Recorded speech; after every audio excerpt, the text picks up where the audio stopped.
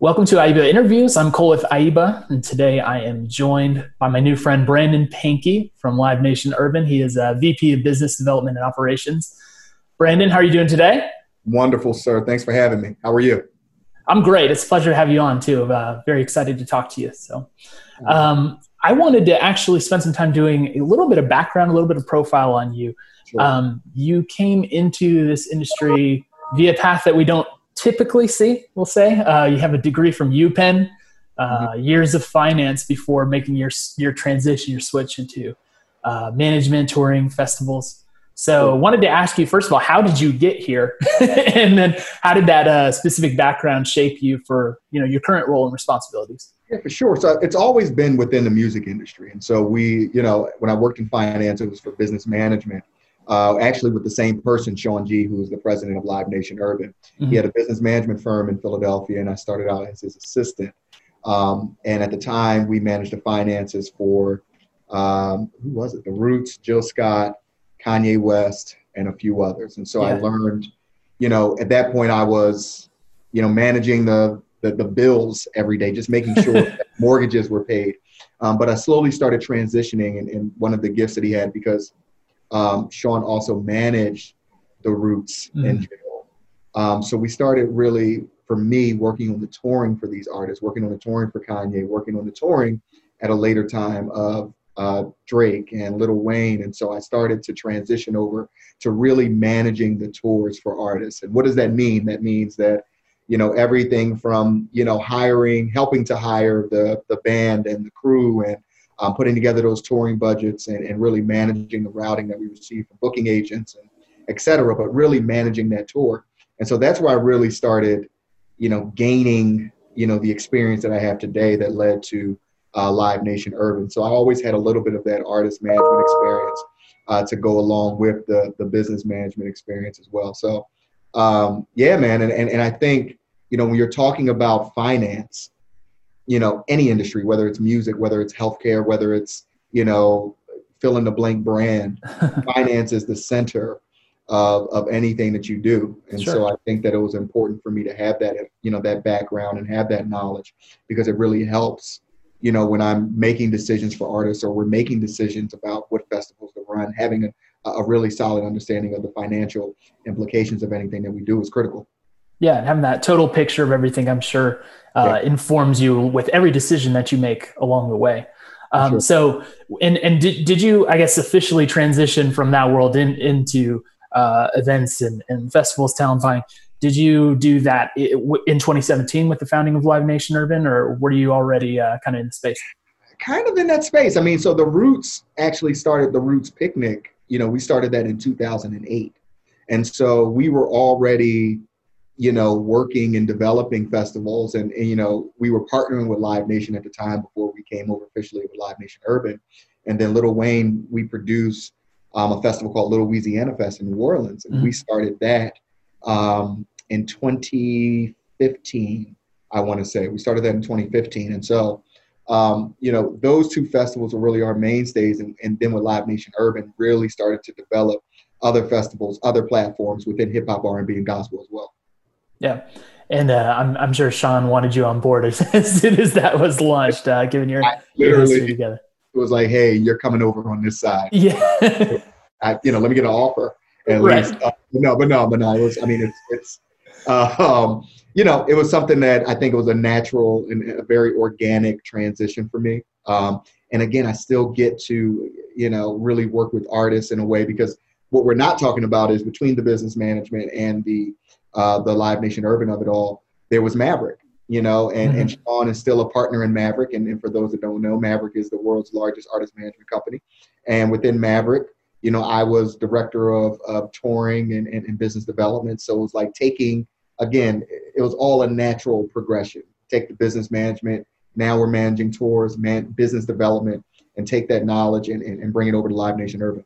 Yeah. And so now that you're there, I mean, obviously it's been a massive success. You guys have moved a ton of tickets. You're continually inventive, unique. What's the magic there? What's the secret sauce? Is there anything you can share about, how you guys are able to time and time again come back with great new events? I would say for me, we know our audience, and we super serve that audience. We super serve that demographic. We know the type of shows that they want to do. We know the type of shows that we want to see. So it's not putting together something just to sell a ticket. It's putting together something that we really love, that we really curate, and really create really spectacular events. And we love what we do, and we love, putting on these shows and figuring out what that perfect mix of, it's not just artists, it's what are those panels that we'll have that we add to the show? What are podcasts that we're going to have at the Roots Picnic? What are things that we can really create, ancillary around the festivals to create a really robust experience? So that secret sauce, it really isn't a secret. It's we love our audience. We're going to give you the best possible product, and we're going to put our heart into giving you and providing that best possible product.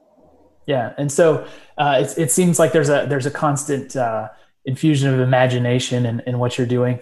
I was, myself, and we'll talk about the Roots Picnic a little bit down the line, but watching what you guys did with the virtual event this year, and just seeing all the different material that maybe you wouldn't expect in there, like the Ghetto Gastro and everything. Mm-hmm. It's just really cool to see that constantly in there. And I think the love and the passion for what you do comes through. Yeah, absolutely. I mean, when we're talking about, and I'll say we're talking about Black culture, it's the music, but you talked about Ghetto Gastro. It's the culinary experience. It's the comedy experience. It's all of these things represent culture. And so how do we incorporate these things into the events that we have? And I think when we're talking about the Roots Picnic, and you said you'll talk about it, but, partnering with Michelle Obama, I think gave us an opportunity to really stretch, and really, really figure out what we want to do that's really cool and compelling, and reaching an audience that we may not have had at the actual Roots Picnic this year if it was still live. So that's pretty exciting for us. Yeah, right. And since we went there, let's just continue on. I mean, you went from you said this year was year 13 of the Roots Picnic, was it? So it's been around for a while, but this year, circumstantially ended up being a virtual event. You guys were retooling everything you do. Like you mentioned, you had the opportunity to have Michelle Obama involved with it. And I imagine the reach skyrocketed, right? From the people that you're able to get there on the spot to people who can tune in across the country, right? Yeah. So, I mean, usually we have 25 to 30,000 people, and we were expected to sell out this year, but, utilizing YouTube and, really combining that message of, nonpartisan for clarity, but, really identifying that messaging of voting and having the platform that we had, 650,000 viewers.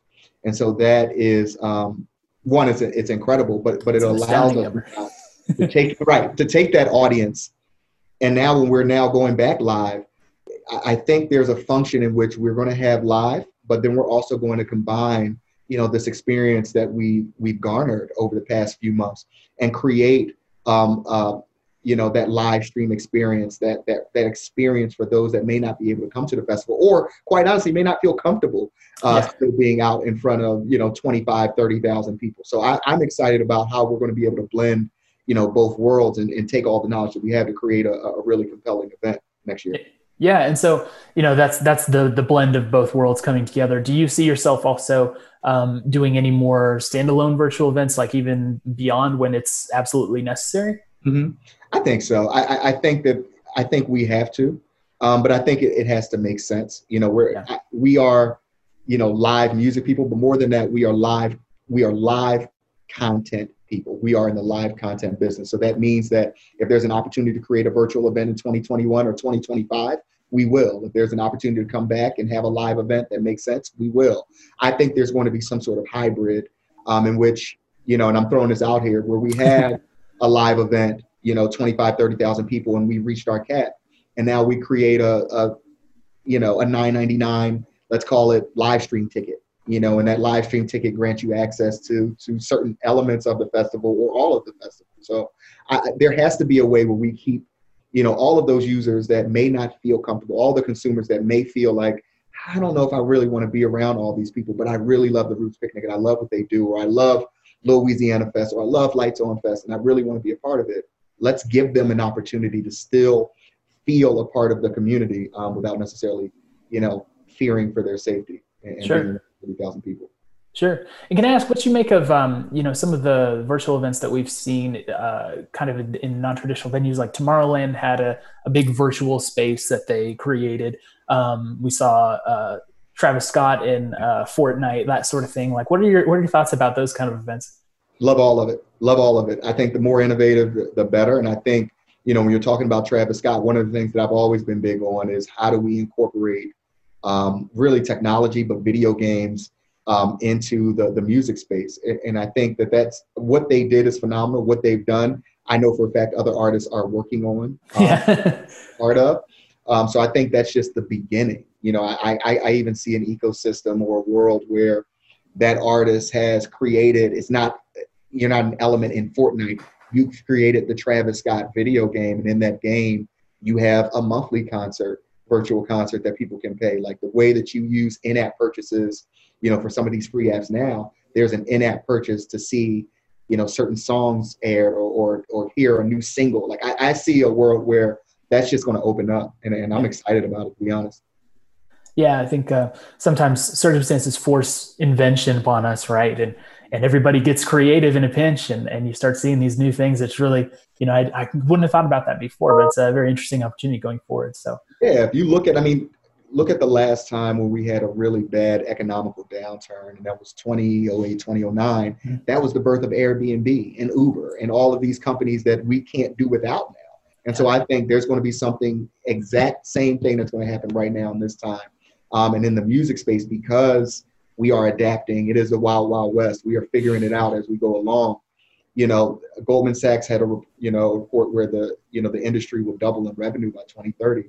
I think it's going to be even more than that now. I think now that we've discovered new revenue streams to go along with the streams that we were already used to prior to COVID, I think it's a no-brainer for us, and I'm super excited about what's to come.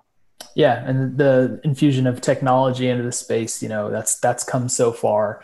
So it can only get better from here for sure. So absolutely. I do want to shift gears a little bit and talk about some of kind of the personal passion projects that come up with you. So I was preparing for this. I came across so much. I was very impressed by how much you've done, especially in memorializing contributions of Black musicians, producers, executives. You're spending time telling the story behind all of these people and the amazing art that they've created. You've got was it Meet the Execs and Meet the Founders podcast for Live Nation.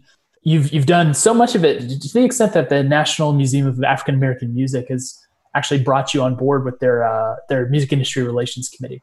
Mm-hmm. So I was wondering if you could just share a few words about why that's so important to you, what drives you to do the work that you're doing in that space? Because it's a little outside your normal job description, but the passion comes through it for sure.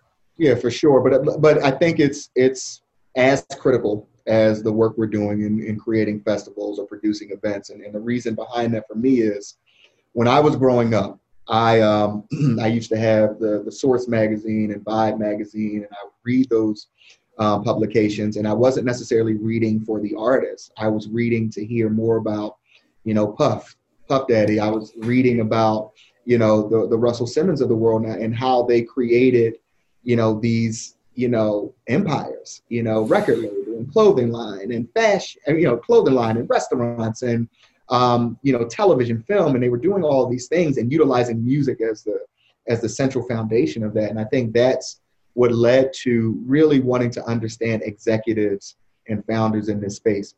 I will tell you, a lot of young kids, African Americans, Hispanics, those that I grew up around, you understand what a rapper is, or you understand what an artist is, or what an athlete is. But guess what? There's a marketing manager that is making six figures at a label that is helping to craft what that album, how you hear about that album for your favorite artist. There's someone on tour, a lighting director, whose job is to literally, make sure the lights look good at a show, and they're making $3,500 a week, $4,000 a week on an arena level tour, and you don't know anything about these jobs. So I think it's important. It's critical. It's not even just important. It's critical. We have to highlight, these individuals and make sure that the young kids and younger people understand who they are and what they do. Yeah. So speaking of, educating people about what jobs are out there, what roles in the music industry are available other than the ones that, we might traditionally be aware of, you are spending time with, in a couple different ways, educating future generations about the music business, whether it's the DASH program, that you're a part of in Philadelphia Public Schools, or your adjunct work with Drexel University. Could you tell us a little bit about each of those things? What are the main lessons you're trying to get across to your students, and how will it make a difference for them in the long term? Yeah, for sure. I mean, education is absolutely one of my passions in general. And the DASH program was founded in 2005 when I was an intern, actually, with two music managers who I interned with, Jerome Hips and Michael McArthur. And it stands for Destined to Achieve Successful Heights. And we teach young people about the business of entertainment, because again, everyone knows what an artist is, but doesn't understand all the opportunities behind the scenes that really generate, the power and influence of the overall industry. And so, right. Within DASH, we have songwriting and production courses. So students are actually writing their own music, producing their own music, and they release that on, DSPs such as SoundCloud. We have our business of music courses where we're teaching them marketing, managing, touring, budgeting, etc. And we have our guest lecturers. So we have real, professionals in the industry also coming in and speaking to students. We work with students in the school district of Philadelphia, Baltimore City Public Schools.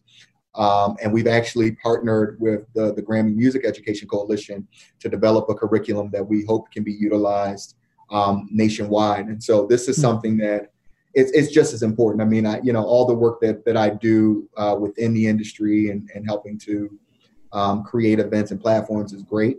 But, it's always been more important, to be honest, to really make sure that the next generation has a better opportunity and really more knowledge than I had, and really have an opportunity to thrive.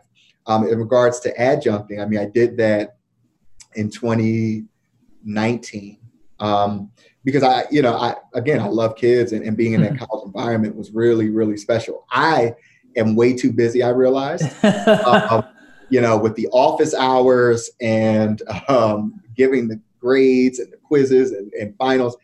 I was like, I need to take a break, but adjuncting is something I absolutely love. And I think one of these days I will be back and doing that again. Education is it for me at the end of the day. Great. Well, yeah, surely, like I said, the passion that you have for these things comes through, and that's extra special. It's always great to see that. Absolutely. We're working on more virtual events this year. Excited to bring them to you. And, I only see a bright future for the music industry. This is the greatest time to me because there are a lot of innovators and there are a lot of people figuring it out. And I think as we figure it out, we're only going to get bigger and better. So I'm super excited about that. Great. Well, Brandon, thank you for joining us today. This has been AIBA Interviews. We appreciate your time and wish you the best and hope to chat with you soon in the future. Thank you so much, Cole. Thanks for having me. All right. Take care.